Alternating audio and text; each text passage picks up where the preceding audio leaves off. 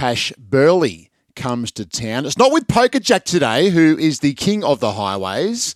It is with another promising, a couple of horses, certainly Iron Will and Smarter Than You. Also, it's Al Maharin. Tash, good morning to you.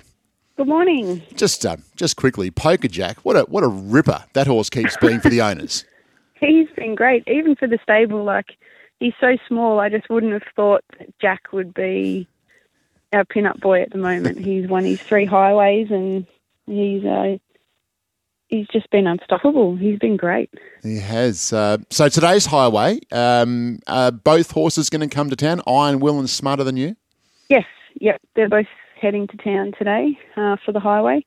Okay. Both drawn pretty well, really. We're not always blessed with the best of gates, so today is just that little more exciting because we have drawn sort of 5 and 7, which is pretty good. Both horses come to the race via different ways. I think we're showing our viewers here Iron Will, and comes through that midweek benchmark form. We just spoke to Alicia about another Cognac who won this race, but what did you make of Iron Will's run the other day?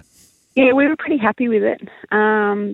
It was a lot stronger for him naturally, and it was just a really good experience for him. He was a little bit dancy in the yard, but nothing over the top, and he handled the whole experience pretty well. He had to really stick his nose out and run along hard up the running. So we were pretty happy with how he handled the whole day and how he pulled up and everything like that. We thought about running him in the 3-year-old race at Randwick today as well, but it's the highway is a lot easier. So we'll keep him at the country class, and we'll see how he goes today over 1100. And Smarter Than You, she's still only lightly raced. Just start 13 for her today. Yeah, she is fairly lightly raced, and she's no slouch really either. She's putting a few good runs here and there, a couple of nice wins. She went to a highway last prep, but it was sort of more toward the end of her preparation, and it was when the tracks were really, really heavy.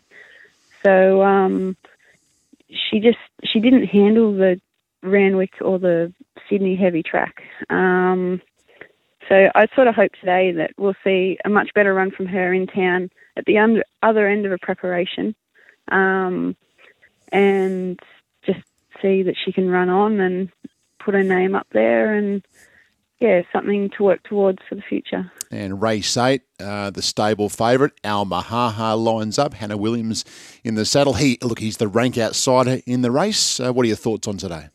Yeah, dear old Al. He's going around again. We're just sort of whittling his benchmark down, really.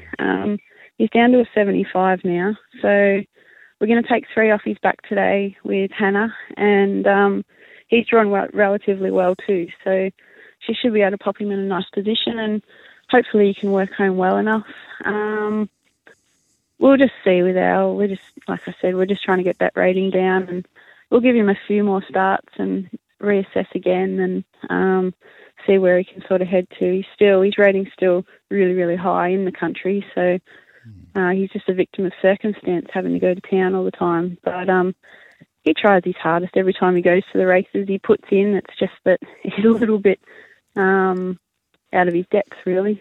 Suppose that's what happens, Tash, when you win $600,000 as well. Yeah, exactly. A couple of Golden Cups and championships and all that sort of stuff. So that's just where he's at. But yeah, he's still giving the owners some fun, and he's really well. So hopefully he can run a good race today. He's a ripper. Good on you, Tash. Thanks for the chat on Race Morning. Good luck today. Thank you. Tash Burley, yeah.